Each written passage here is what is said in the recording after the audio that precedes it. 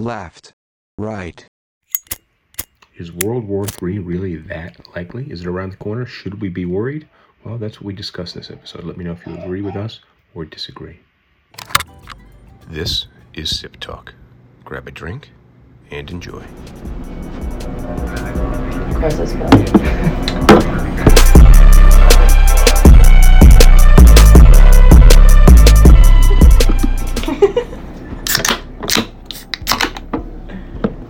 Cheers. Cheers. Cheers.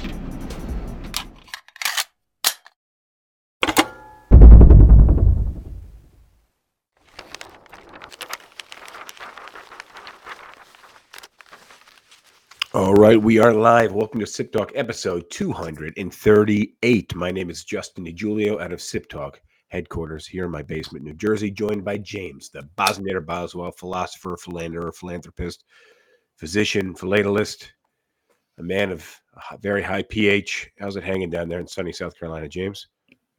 It's dark. Oh, it's not so sunny in sunny South Carolina. So look, man, I am back off the wagon. You want to be off the wagon? You want to be on the wagon? Yeah. Welcome to being back off the wagon. Yeah, the wagon doesn't sound like any fun to me, but it is. It is No, now February. not great company on there. It is now February. Dry January is over. So, cheers to that. I hope. However, at least like the people on the wagon, at least the driver's sober. Well, everybody's approaching sobriety on the wagon, right? Until they fall off the wagon. I didn't fall. I jumped. It's a rough ride on that wagon.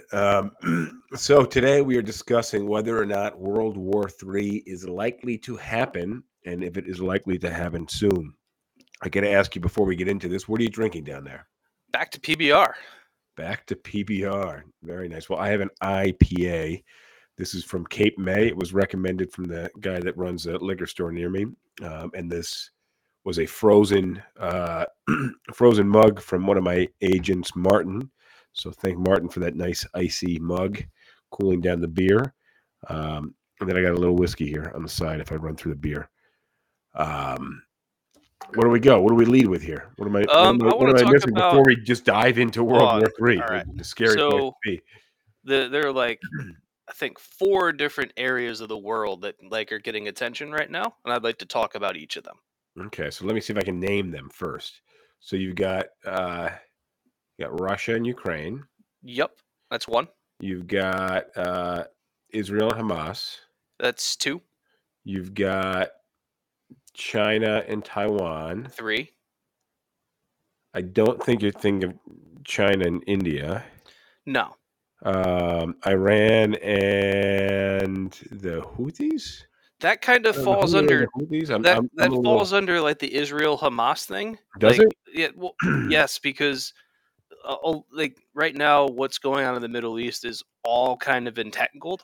So I don't want to like if we're going to talk about like Iran, Saudi Arabia, and the Houthis, that has pretty strong relations with what's going on in Israel right now. So like when we get to that section, like that'll be all kind of encompassed.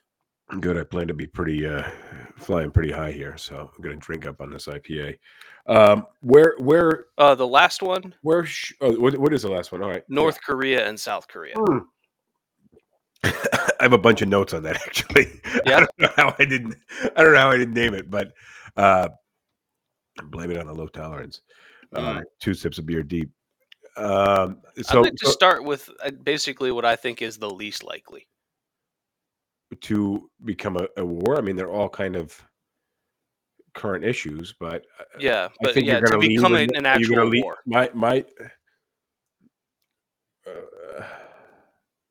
I think you're probably going to lead with North Korea and South Korea. Yes. Yeah. All right. So take a rip at it. So I don't know. I've been hearing from some people that they think that North Korea is going to invade South Korea and start a war and try and take over South Korea. And the argument that they make basically begins and ends with North Korea has a bunch of troops at the border of the demilitarized zone between the 2 countries, which has always been the case. They have like both countries have tons of troops there because that's just how it's been. And technically, they're still at war because a peace treaty was never signed in the 50s. But in terms of why North Korea is not going to invade South Korea, You better hit our comments from the called Thai. the Just call got- Thai, India and Bangladesh. I'm not aware of there like being a big conflict between the two of them. you have to dig into that, but I don't Yeah. think India and Bangladesh is something that's likely to spark a World War III. In Japan and China, we'll come back to that when we get to Japan and China and Taiwan, because I think a lot of the reasons will be the same. Like Japan and China hate each other, but That's true. That is true. All right, back to North Korea, South Korea. So So- they both have military on the border, but they've had military on the border basically since there was a border. yep. So So here's the reason why North Korea is not going to invade or really do anything. Is the leaders of North Korea, despite often appearing to be idiots, are not. They know that their place in the world is kind of being preserved by the surrounding countries, namely China, South Korea, and like I guess Japan. sorry, we were losing the stream a little bit. Oh yeah, you like froze up for a sec. But basically, the leaders in North Korea know that like their existence is basically dependent on their surrounding countries kind of agreeing to allow them to continue to exist. Because if you think about it from the perspective of like China or South Korea, if North Korea collapses, right? Imagine that the regime in North Korea just goes away. You've got a couple million people that have no education, have been You're propagandized. talking about South Korea. No, I'm talking about North Korean citizens. Okay. So imagine the regime in North Korea collapses. Like the Okay. leaders all go away and their government falls apart, right? Okay. So you've got the entire population of North Korea, save for the few thousand people that are at the high levels of government, that are malnourished, completely uneducated, have no idea what's going on in the world, have no practical skills for the modern world, and have been heavily propagandized.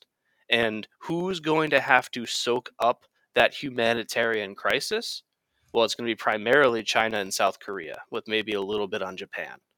And none of those three countries really want to have to pick up the bill to take care of this massive amount of people that are going to be for many years a burden. And so all these countries kind of have a vested interest in keeping North Korea the way it is, because it's easier for them to ignore what North Korea is doing because it causes them less problems. And North Korea leaders know this. And so they have to keep their population kind of in check. And some of that is going to be the propaganda of them talking about them defeating the West or invading or something like that. That's all just messaging to keep their people like satiated, I guess. But the North Korea knows that its army is ill-equipped, malnourished, and dwarfed in number by pretty much anybody else. And North Korea knows that if they were to actually start a war, that would be the end of their regime. And the only thing that the leaders in North Korea care about is being able to continue to lead the country and live a life of luxury while the rest of their people suffer. Well, the rest of the people suffer, yeah. And I can't think of any other. Are there other countries that are on the side of North Korea? There's other countries that wish they could run a similar regime, but Well, there's lots of other countries that would love to be able to pull off what North Korea is doing. I don't think any other countries have North Korea's interests. Iran to a small degree, says Rosh, and I would agree. Eritrea, maybe, because they're kind of the North Korea of Africa. And then China, because North Korea is technically communist and China is technically communist, so they kind of ally with North Korea in some respects. But China knows that they don't really need to do very much.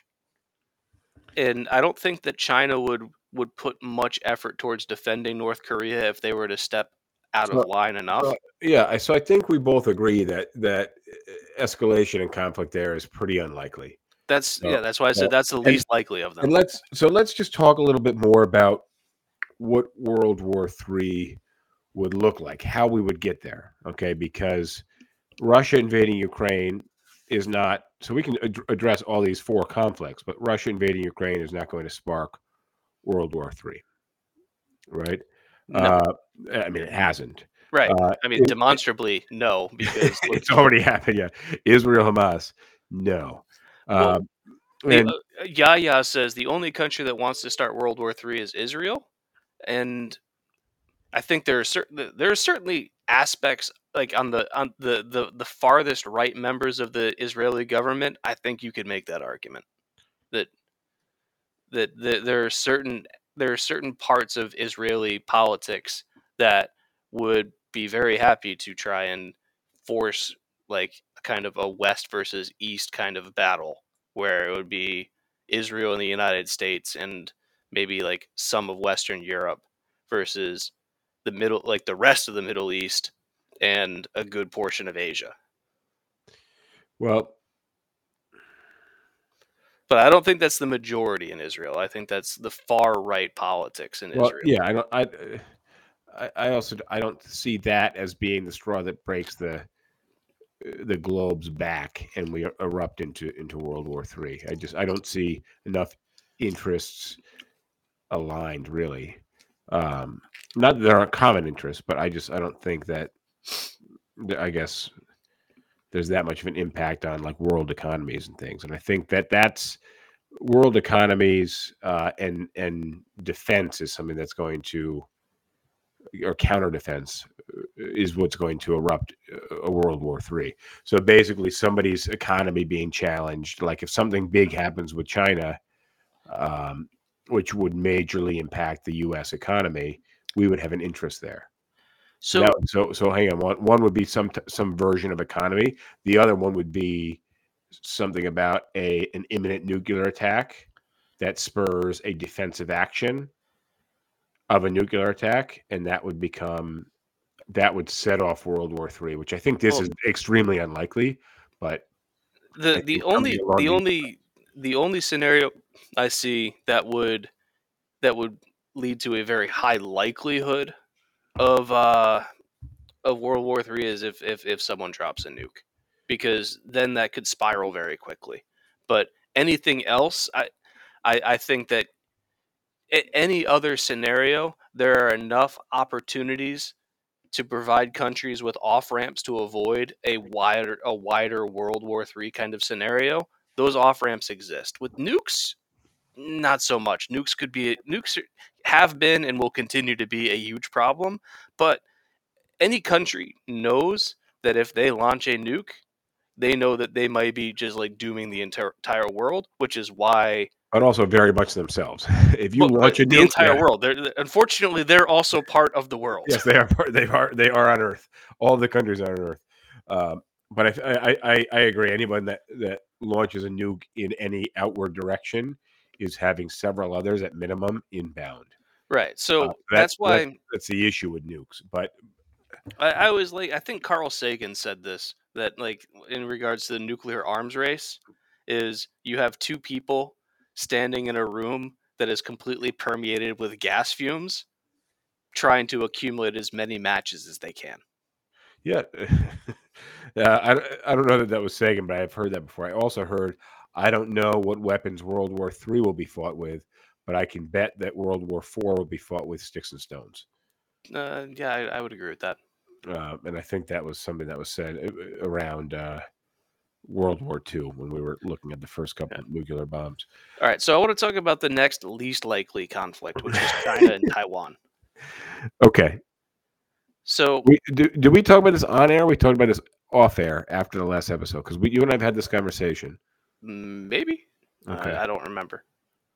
I should remember, but even though I was entirely sober last one. Yeah, I only had like one drink, so I was sober by the end of it too. But All right, so China would really, really like to take Taiwan back. It's like 50 or 60 years ago, like during the Maoist revolution, like the people that disagree with Mao all fled to Taiwan and have kind of been living in this weird political state where they are functionally independent from China, but like the entire world has to pretend like they're still part of China because China doesn't We like don't wanna the we don't fact. wanna hurt the feelings of China.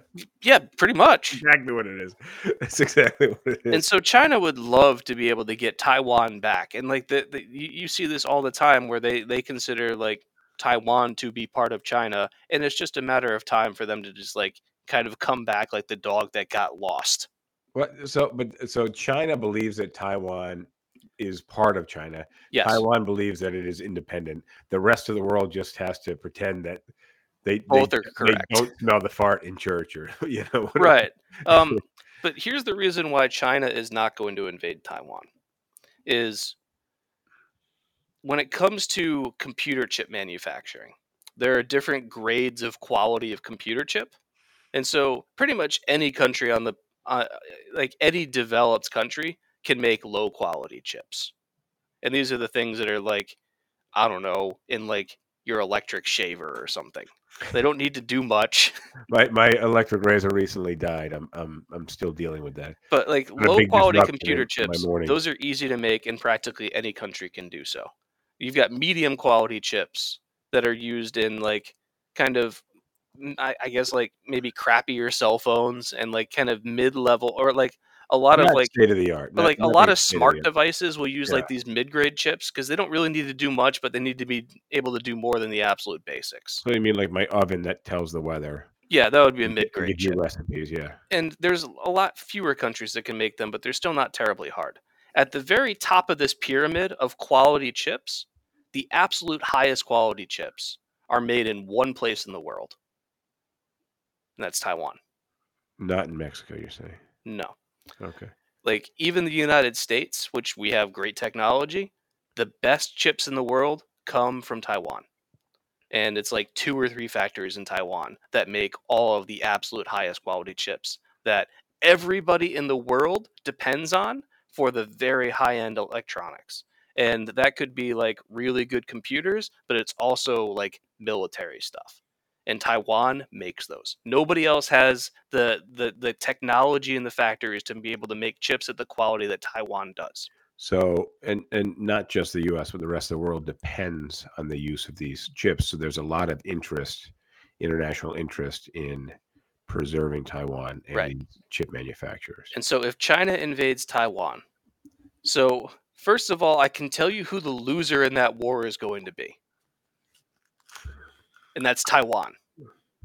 Well, if China invades, yeah, and it would happen pretty quick. China is But 80 I can times tell you size. right now that if China invades Taiwan, the United States has already said that we would come to their full defense. And a lot of the Western world would be there with us. And so it would be China versus a whole bunch of the world. And Has that, the US said that publicly, or has yes. it only been implied? No, that's been said publicly. Oh, interesting. But even if like the US beats China or the China beats US, Taiwan loses either way because that island will be bombed into complete oblivion. It's not very large, and there would be a lot of bombs between the two countries. And so, if that happens, goodbye all of those high quality chips, which nobody in the world, including China, wants to see. And so, China, very much like North Korea in terms of the whole posturing and bloviating about things, like China needs to keep on saying these things to keep like the people in the country believing that it's something they're going to do. But China's never going to actually invade Taiwan because it would unite the world against China, and it would also deprive the entire world, including China, So, of these high quality so chips. you have a lot of faith in these chips, and of course, Well, China depends on these chips just as much because their economy is based a lot on export. So they must be importing a lot of these chips from Taiwan and then exporting the products that use those chips. mhm. And And what here's they're the other what thing. they're hang on, what they're making with those chips can only be made for the price that they're being made in China. If China wants to win a war, the war that they fight with the world is not a military war. China's power comes from its economy. Yep, It has that's on my list of things here. I'm letting you take the lead in what we're talking about here, but on and my so list is if currency China manipulation and global economy. if China does something in Taiwan, never mind the military consequences. the vast majority of Western countries are going to immediately cease buying Chinese goods. Well, And China's export market fucking craters. even if they don't immediately cease, they're going to immediately start building um, up Indian producing industry and things like that. They're immediately going to find another place to outsource to. Right. And so the problem is once you build the factories that you need in a different country that were in China, you don't turn back and say, China's done with the war. Let's rebuild in China. You just have a new place. Right. And so China would be giving up their strongest weapon, which is an economic weapon, by doing something like that. And so, again, China's leaders are not stupid. They know this. So they're going to continue bloviating about it and bitching about the fact that Taiwan's not theirs. And that's just to keep their people happy. They're not actually going to do anything because it would be the end of the status quo in China, which enough people in China are happy with that there's no need to take action. And Rosh says, again, no possible World War III because of a large vested interest, not because humanity has a moral compass. And, well, yes, I'm not talking about these things in terms of morality. Well, because one of my big notes in big capital letters here is that world peace isn't built on the notion of peace and harmony. It's built on trust that basically your potential enemies aren't going to do more damage to you. You can think of it. Think about world peace, humanity and morale issue or ethics issue. This is a self-preservation at its core issue. Think about world peace like when you're driving down a 2-lane road and someone's coming in the other direction. You both trust that the other's not just going to veer into your lane. Every once in a while when I'm driving, I just get hit with this profound, just very intense feeling that I'm like, everybody is really just working their best. Not everybody, but most of them are working their best to stay in their lanes and just really at the core of it to keep themselves alive. Mm-hmm. Right. So I just have to trust that these people value their lives. And it is wild on the scale that we have cars on the road that people value their lives enough that we're not getting in accidents literally left, right, and center. Every other driver principle at work at the global geopolitics. Exactly. Every other driver is keeping themselves alive, keep me alive. Every other country is worried about keeping themselves alive and their interests fulfilled. And that's just everybody's self-interest is what keeps the machine well oiled. Yep. Same thing with geopolitics. So that's why China's but not. Listen, but from time to time, people will drive into oncoming traffic or mow over pedestrians and things like that. So that happens. We're getting there. All right. Again, this is your topic. I will let you lead, but I think I know where you want to go now. But let's see. Go ahead. Either way. No. This is actually the perfect segue to now we talk about Ukraine. Okay. So speaking of mowing over pedestrians in your SUV, the bigger the SUV, the better, especially when it's diesel and it's from 1968, because it weighs 8 tons. Because so Russian cars are. It's just. I like Russia. I studied Russian, the language, in high school, and we had a lot of Russian history and culture to learn. I really like Russia for many reasons, but obviously what they're doing to Ukraine is not great, and they're not they're the type of, so when we're talking about people driving, trying to keep themselves alive, and that in turn keeps you alive, Russia's the kind of country that will bump into your car in the parking lot and just drive away. Not even leave a note. No, that was implied. They don't really give that much of a fuck. All right, so Ukraine and Russia. We're now in the third year of a conflict or a war. It's really a war between the two of them.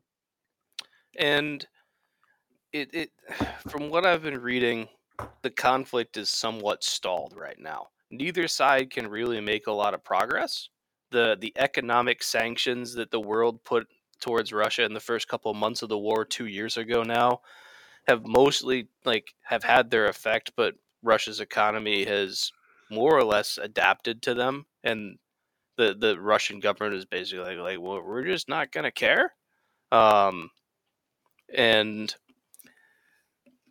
I think what you're going to see with like Russia is not going to spread this conflict any wider, and here's why. Well, They okay. can't even win in Ukraine yet. Exactly. They don't have the resources. They don't have the power to win Ukraine. And spending the attention, the money, and the people elsewhere is only going to hurt them in Ukraine. I see you're reading the comments here. Yeah, I'm not going to address them right now. All right. Either way, go ahead. So Russia is not going to invade any other countries while they're still bogged down in Ukraine.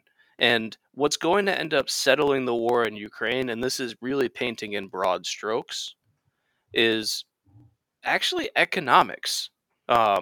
Because it's, can the West support Ukraine long enough for them to either be able to have a military victory, or until Russians get tired of it, or and then on the Russian side is, can the Russians outlast Western money? Would you agree? Yeah, I completely agree with you. Completely agree with you. The Russians have persisted longer than I thought they would have at this point. Although Ukraine has also lasted longer than I thought it would have. Obviously, they didn't do that without help from the rest of the world, or especially the United States. But this war has perpetuated a hell of a lot longer than I thought. Yeah, I think much to the surprise of pretty much everybody in the world, because the Russians thought they were going to be able to win this thing in like a week, and I don't think, and the Ukrainians. I think the Ukrainians thought that eventually the Russians would get tired of losing, and the West is continuing to throw tons of money at Ukraine. We got a lot of comments coming in right now about a different narrative on the Yeah, which war. I just Basically that Russia attacked Ukraine to stop the Ukrainians killing ethnic Russians in the Donbass. which I think, I mean, if you want to believe the narrative that Putin tells to justify his reasons for invading, then fine. But I think the international opinion is that that Ukraine was not committing genocide against anybody in its country, and that Ukraine has not acted belligerently at all. And the reason why Russia is invading Ukraine is because in, I think this is maybe 2015 or 2016, when Ukraine voted out Yanukovych, who was very similar to Lukashenko in Belarus. Yanukovych was like that in Ukraine, where he was basically a puppet figure Or that was Putin. controlled by the Kremlin and made Ukraine do what Russia wanted it to do. When the Ukrainian people voted him out and Russia no longer had control over what Ukraine was doing, Russia was really, really pissed. And they seized Crimea, and they saw that the international community didn't really do much in response. And then they spent the next 5 or 6 years stockpiling and preparing to invade Ukraine, because Russia, in Putin's own words, like, Ukraine is a part of Russia because Ukraine was part of the Soviet Union. And Putin has said explicitly that his goal is to bring Russia back to the glory days of the Soviet Union. Yeah, And a big part of that is Ukraine. And so when Ukraine basically voted in a Western-leaning leader, that was a middle finger to Russia, and Russia has been pissed about it ever since. And Russia is going to make up stuff, whatever they can, to try and justify what they are doing. And like, but I don't have the time or the capacity you're, right now to document every single one of the lies that Russia has told to justify what they're doing. But if I need to, I can, and I can't do it in real time. But if you want me to, I can debunk every single one of the points you're making. You guys can have this conversation off the air if you'd like. But we need to move on. We need to get out of this crevice of Putin's asshole here. But anyways, basically, Russia is not going to invest. It is not going to invade any other countries in Europe while they are still not even making progress in Ukraine. And additionally, if Russia goes any farther west, they're going to run into NATO countries. And the NATO countries have been sending weapons to Ukraine, but they haven't been fighting themselves. If Russia invades a NATO country, now all of NATO is fighting Russia, and that's a war that Russia cannot win. The best they can do is tie. Well, look, and that's with nukes. That's how you do end up in a World War III type scenario. And I don't necessarily, again, most of us believe that Putin is pretty crazy. I also didn't think he was going to live this long. There's a lot of information and misinformation about his health, but generally it's believed that his health is not very good, and it has to do a lot with his brain. So Yeah, and this is something that we can't really confirm, but I've seen a lot of people talk about how they think that he either has cancer or Parkinson's.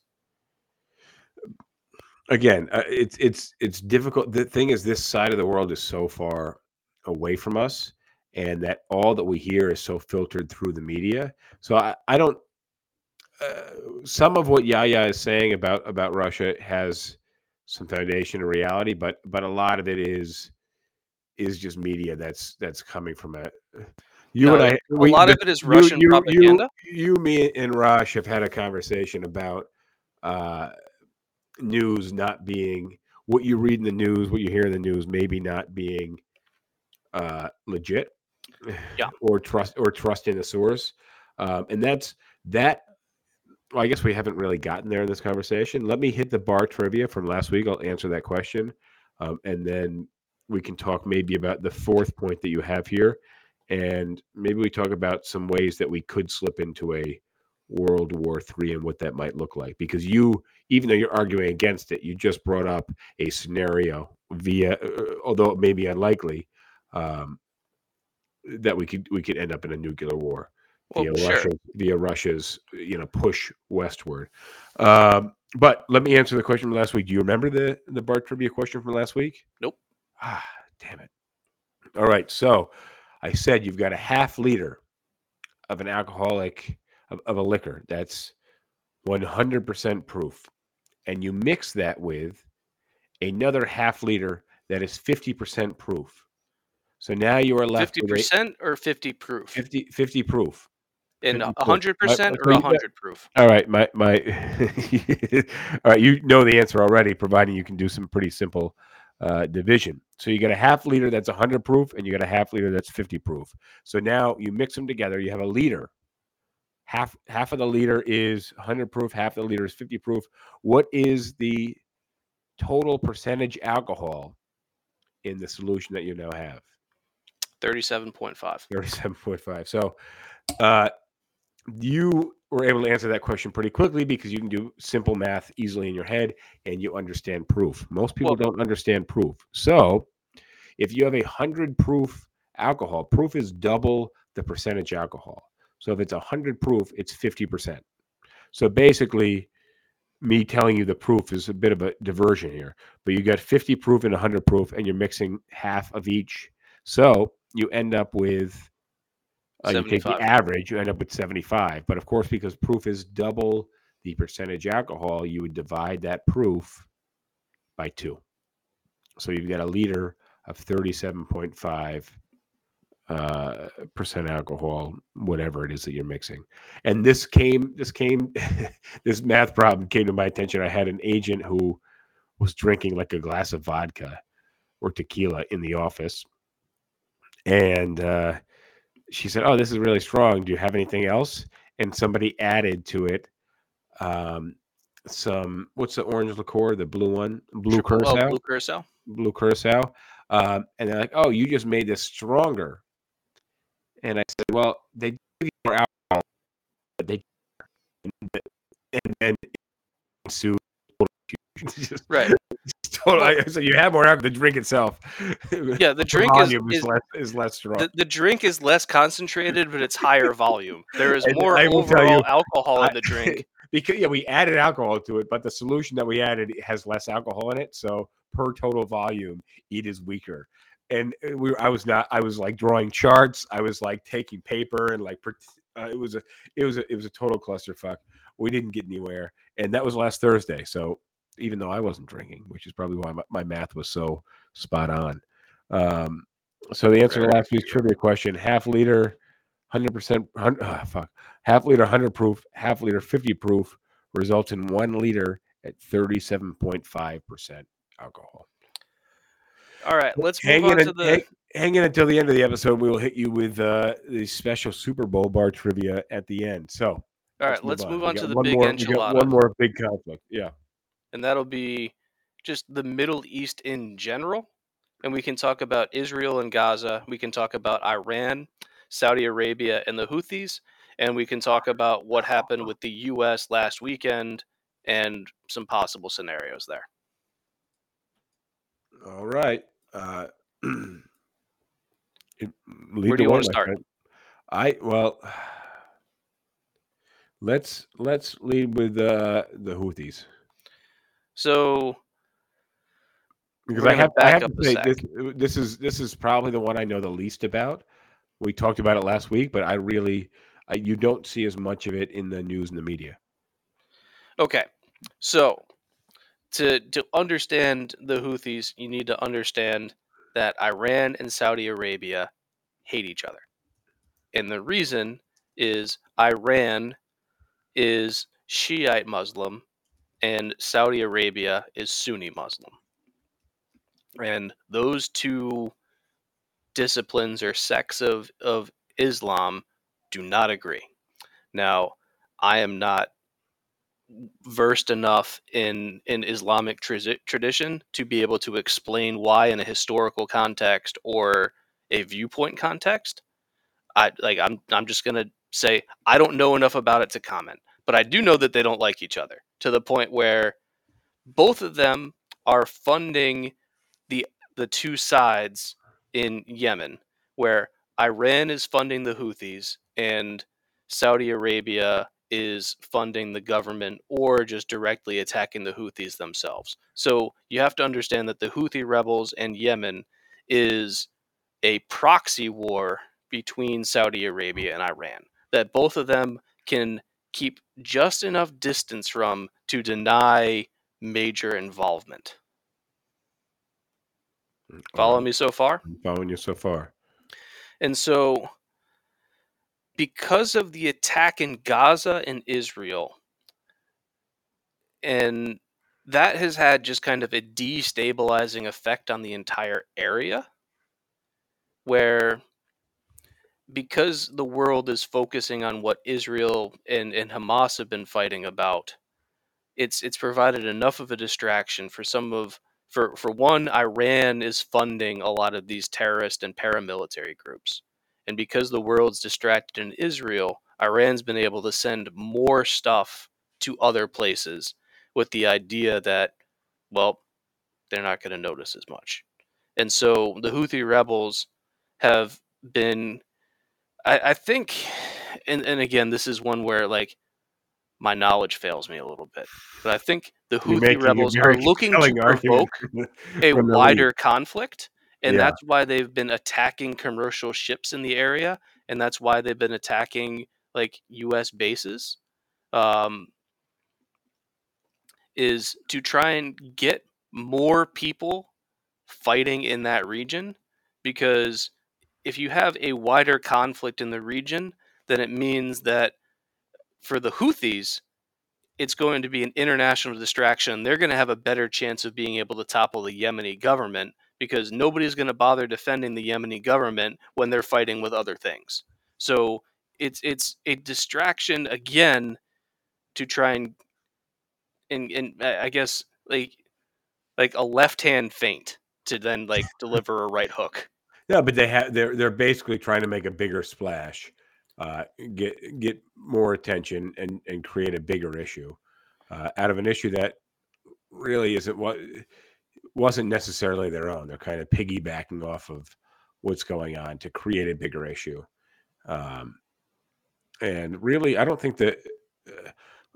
Listen, I stopped listening to the news about 2 months ago. My life has been a hell of a lot better, given I know a lot less of what's going on, which is actually a little weird for me, but it makes me just a happier person. but news still trickles to me. And I have not heard too much about this. Heard about some of the attacks. We've got a guest here who is struggling to hold his phone straight. He would like to jump in and share some peace in the Middle East. Peace in the Middle East, but where you guys couldn't hear you. You're now live. I appreciate that you were very excited to get going before we even brought you in. But we got Yahya Saraf here, who is sharing some controversial information that James would not agree with, nor would the greater media agree with. So we're now on to the Middle East. What do you feel very inclined to? I just figured, we might as well let you in here. No, I just thought, there could be a different perspective, and that's why I brought you in here. Yeah, so help give us a little bit more background on what's going on in the Middle East, especially the reasons for Saudi Arabia and Iran having such a conflict. But hold on, before we go there, can you share your perspective, maybe where you're from and where you get your information from? Well, I'm from New York, number one. My background, I'm Pakistani. Your background, all right. So. Right, but in terms of news source, I think there is a lot of censorship in America, where when it comes to certain things, the embassy. Well, listen, James and I are both white dudes from the suburbs of upstate New York that are relatively liberal leaning. Right. So I think the only reason I'm highlighting it is because your perspective is different than ours, and your opinion is different than ours. So I think it's different in the sense that because because so many people in different parts of the world, and you realize that not the entire world doesn't view whatever's happening globally, in the West perspective, right? So you get different viewpoints of, from all over the world, not what you're hearing from here. You and I see, and I'm not trying to be too controversial, and I don't have my kind of finger on the pulse here, but you and I especially, being from New York, we see a lot more perspective than I think the rest of the United States does. I feel like New York City is that much more closely connected to what the last time you were on this podcast, didn't you have a smoke detector low on battery? It went low on battery again. My bad. I gotta change. I have 8 in my house. It's a safe place, my friend. I know. All right, sorry. I'm curious for your opinion. I just wanted to kind of set it up a little bit. Yeah, so give us go ahead, because I think it's really good to give us perspective on what's going on in the Middle East. Well, where'd you guys leave off? I mean, what's going on in the Middle East? We can go back 100 years. Right now, 50 years. We're talking about now, but we're talking about the Houthis and kind of where that. Why does Saudi Arabia and Iran hate each other so much, and how does that play into Yemen? And what? And then in terms of the Israel-Hamas war, kind of destabilizing the region a bit, and how various players in the area are trying to take advantage of it one way or another. All right, so I think you kind of touched on it because Saudi Arabia and Iran, they're different sects of Islam, right? From my understanding, right now Saudi Arabia obviously controls Mecca, which is, the holy city for Muslims. Iran kind of wants to take it over because, they believe that their sect is, responsible for guarding that place. So that's where the internal conflict comes from. But apart from that, so not that obviously Iran, funds and backs a lot of militias in the region. So number one would be Hezbollah, which is in southern Lebanon. Hezbollah is probably the biggest non-state military in the world. I think they got some crazy 150,000 soldiers. Does Iran also fund Hamas? So that's a little bit. They do. So Qatar funds Hamas, Iran funds Hamas, but here's a funny thing, though. Israel also wants funding for Hamas. Well, that's an interesting thing because for a while, keeping Hamas in power was a way of Israel to maintain subjugation in Gaza. Because when was the last election in Gaza? 15 years ago? 2004? 2006. 2006, so 18 years ago. So the average Gazan citizen hasn't had a say in their government in what, 17, 18 years? Right. So there hasn't been any elections for, we're in 2024 now, so yeah, 18 years now. But there's so much internal politics because, like, if you go back and read about what the Israeli government wants, Netanyahu has said that in order to keep the division between the Palestinian people, they have to keep funding Hamas because the other side of it, which is the uh, government that's in the West Bank, is called the PLO, which is kind of like the peaceful, they want just diplomatic solutions, whereas Hamas is more like it's like MLK and I guess Malcolm X, right, where Hamas would be like, no, if we want like a more extreme version of both ends. Right, exactly. So Hamas is more like, if we want self-liberation, like we're gonna get it one way or another. Whereas the PLO is like, we need to have diplomatic solutions. But Israel likes to keep, Hamas well funded because if there's a division between the Palestinian people itself, and every time Hamas does something, they attack Israel, they can kind of go back and say, oh wait, you know what? Look at these people. We cannot. We need to defend ourselves. So there's really no, so that basically the PLO and Hamas, can come together on any subject that, because they can say Hamas is so violent. So it's also by funding Hamas, they're keeping divisions between Hamas and the PLO? Absolutely. Okay. And, arguably, sometimes division is a good thing. Not in this case. Well, no, for Israel, it's no. a good thing. I think, yeah, from Israel's perspective, it is good. Right. Well, we need to define good because there's a difference between it being like good for people and it being advantageous for Israel. Well, listen. Okay, you're right. It is advantageous. Let me just give you an example. In the United States, we have Republicans, we have liberals, and then we have crazy woke liberals, which you trend more so than I do. But for me, I would like to have a line between I'm all for Republicans attacking crazy woke liberals. Like I agree with them wholeheartedly. And if there's like a big campaign against them, I'm like, yeah, that's right. But I still identify sort of as them.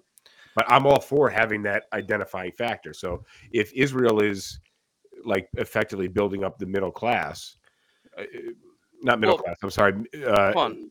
So let's put it this way. We can get back there, but come on. Let me distill this down. Division is useful for maintaining a status quo. Absolutely. And power. Add power. It's like divide and conquer, right? Yeah, but if you're trying to exclude the more radical, right, sometimes that's a good thing. Like sometimes you can both agree that more radical is bad. Well, I mean, you could look at it in the United States and say, like, well, should someone who has identified themselves as a Nazi get elected to a position of power? And you're like, well, no, I don't think that's a good idea. Well, right. I think we all agree on that. Right. But also going back to the funding, right? There has been articles in the Israeli media, like Haaretz, which is one of the biggest newspapers in Israel, has said that in 2019, a lot of the money for Hamas comes from Qatar, right? Because their leaders live there. Qatar, obviously, a very wealthy country. So in 2019, I think Qatar was like, you know what, we're finally done with this. We kind of don't want to keep funding Hamas. And Netanyahu, he told the Mossad leadership, Mossad is the intelligence agency of Israel, he's like, you need to go to Qatar and talk to them to make sure that Hamas's funding keeps coming to them, right? And this is from Israeli media. This is not just like guys. You guys are bringing information to me that is like blowing my mind. By the way, let me ask a question here, because could there be a justification on Israel's part for funding Hamas in that Israel could say, we're funding Hamas so that they can provide services within Gaza to help Gazan citizens? We're giving money to Hamas so that they can build hospitals or schools or roads or whatever else. Like, is there an innocent justification for this? No, there isn't an innocent justification because everything that goes in and out of Gaza is controlled by Israel. So they literally control what goes in, right? So if they're asking for funding for Hamas, right, and they control what it goes in or what goes out, and then their whole thing is, in order for us to keep a division between the Palestinian people, we have to make sure Hamas and the PLO are divided. So I don't think they're sending in, you know, materials for building hospital. I'm pretty sure Israel is very closely monitoring, like, okay, you know what, this we can let this go in. We'll we'll give them a little bit of, like, humanitarian supply, so that way people are still, living. But if they're controlling everything that's going in and out of Gaza, and they're telling Qatar to keep funding Hamas, like, it, But what they're also doing, it looks good from a certain perspective narrative, right? right? It looks good, but it also, from a different perspective narrative, it could look very bad, like the control over what's going in and what's going out. The Right. fact that they're giving it from one perspective could look very good, Right. and I think what we have are two very divided perspectives on Israel and Hamas. Right. And then also another thing is, 10 days before October 7th happened, Israeli intelligence was notified, the Israeli government was notified that, like, hey, Hamas is planning something. And the Israeli government was like, yeah, all right, fuck it, whatever, right? This was one of the most heavily guarded borders in the world. It's constantly surveilled. So obviously one side is the border. They said the same thing about 9/11. Everything's easy in retrospect. Right, no, okay, No. hold on. Israel. Israel. I don't even. I think Israel is only like 50 miles wide. Well, not even 50 miles wide. I don't know, but it's very small, like from east to west, right? Even when the attacks happened, it took the Israeli military 4 hours to respond. By some accounts, it took them 8 hours to respond in this tiny ass country, right? So the question is, like, what the fuck were they doing for all this? Were they just letting it happen because they knew it was gonna happen? Like, there's just been accounts of soldiers that are saying, like, stand down for now. We're not gonna do anything. And then there are accounts of, soldiers, when they finally got there, they're like, there's people here, there's really citizens here, and they're like, we were just told to fucking shoot everybody, just fucking, Apache helicopters. They're like, shoot now, hit them now. We'll ask questions later. So also, here's the biggest Oh, thing. wait. Pause on the biggest thing. Don't forget that. But are Yeah. you saying maybe that Israel withheld support to make 100%. maybe a bigger issue? 100%. I think that's still being investigated. I but I think come on, who's but there's investigating it? Who's investigating it? well, Israel. Okay, hold on. Speaking of that, by the way, when CNN, when they were reporting from Gaza a few weeks ago, the CNN had to get approval from the IDF for what they can report. So if they're investigating themselves, I'm pretty sure they found themselves innocent. Well, Like, so hold on. Here's one thing I want to bring up, which is, I think that from what I've heard, the majority of Israeli citizens are really pissed off at Netanyahu and his government, and Netanyahu and his government know this, and they know that as soon as the war in Gaza is over, they are going to be voted out. Yeah. And so they're trying to keep this war going as long as possible because it's the only thing that's keeping them from getting voted out. Right. So that's really funny you brought this up, because the big thing that I was going to say was, right before October 7th, right, when Hamas attacked Israel, there were huge protests in Israel, huge protests against Netanyahu. His people wanted him out of the government because he was going to rewrite the constitution. He was going to undermine their Supreme Court. That was pretty soon after, like, he got approval for the plan to, like, reshape the Supreme Court, right? Right, and then there were massive protests against him, massive, right? Like, people wanted him out of power, and then all of a sudden you hear reports about, like, oh, he was warned that Hamas is about to attack, and then his military stood down, and it wasn't an intelligence failure. I'm surprised we haven't been kicked off of TikTok or Instagram. Hang on. So here's what, like, if there's smoke, there's fire. Like, it. I think I want to move on from this, not because it's not an interesting topic, but because we've only got about 5 minutes to go, and I want to address this question, which is, so the United States has said that they are going to respond to the attack in the base in Jordan that killed 3 service members. Right. And This was very recently. This was last Yeah. weekend. Yeah. So the United States has said that we're going to respond in some way. Now, we don't know what that response is going to be yet, but the options range from us bombing a couple like militant camps in the area to I've heard people talk about how they want us to bomb like drone factories in Iran. Right. Now, when the U.S. started talking about the response to what happened last weekend, Iran tried to distance themselves as much as possible from what happened, largely because Iran doesn't want to have their shit bombed.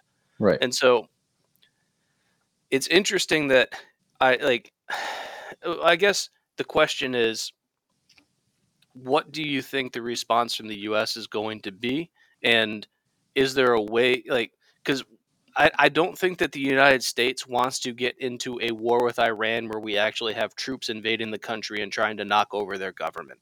Right. Because I think the American people, after Iraq 20 years ago, have very little appetite for that kind of war again. And so it's, how does the U.S. respond in a way that avoids a wider war, but still addresses the problem? Because Iran is funding these militias that are attacking U.S. military targets, but also a variety of civilian targets, just like commercial shipping in anything that goes through the Red Sea. Well, hold on. The commercial shipping, the Houthis are only attacking ships that are going to Israel because they're giving pass That's to not anybody. true. They've been attacking all sorts of ships. Or Western ships. They've led Russian ships Well, there's a too. big They've difference led between Chinese ships. only ships that go to Israel and Western ships. Right. But like, who is supplying Israel with all this weaponry and all this support? So it's kind of like, they're under the same umbrella. So either you tell Israel to stop, or we will continue to attack the ships that are funding this genocide that's happening in Gaza. If the Houthis keep on with this strategy, they're going to find themselves on the wrong end of a whole bunch of American missiles. It's not a good strategy for them. Yeah, but you think they care? The Houthis have been at war. So we talked about this. We talked about this before you came on, about how the Houthis might be trying to use this conflict to generate more interest and make it effectively a bigger thing on a more world stage. So we just talked about, as you know, your subscriber, the oh, he's out of here. Did you bring yourself out, or we bring you back in? Yeah. Are you in? You or also out were like choppy the entire time. all right. All I'm saying is we get this. You got to upgrade your internet, Justin. I had the top package. I live in the suburbs, man. I thought it was me. I thought it's Justin. Okay. So we got a trivia question, and we use this trivia question so that my mom watches the episode next episode. So James, we hit the last trivia question about the proof, the alcohol percentage. You want to give your Super Bowl related trivia question? On Super Bowl Sunday, how many chicken wings will Americans consume? Oh, damn, I don't even know. You know what? I'll give a range. Is it 500 million? Don't Google this. You gotta guess or just. Is it 500 million? It's way more than 900 million, 1.3 billion, or 1.7 billion? I'm gonna go 1.3. Well, you got to tune in next week for the answer.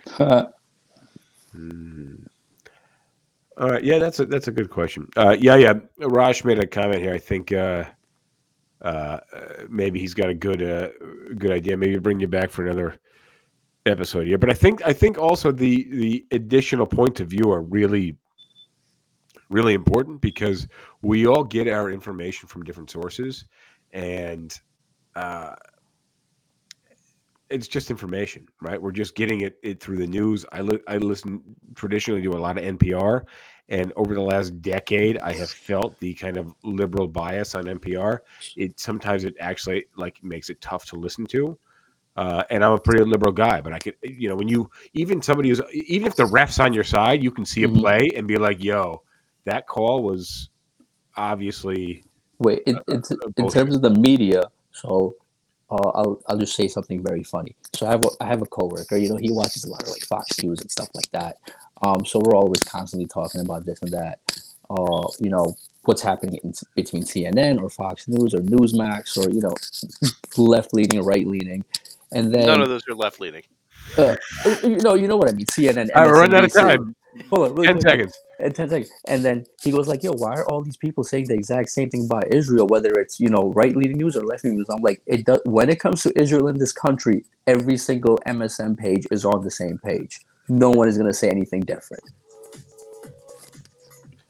All right. On that note, we are out of here, out of time. Thank you, guys. We'll catch up, maybe off air, and see you guys next time. Adios.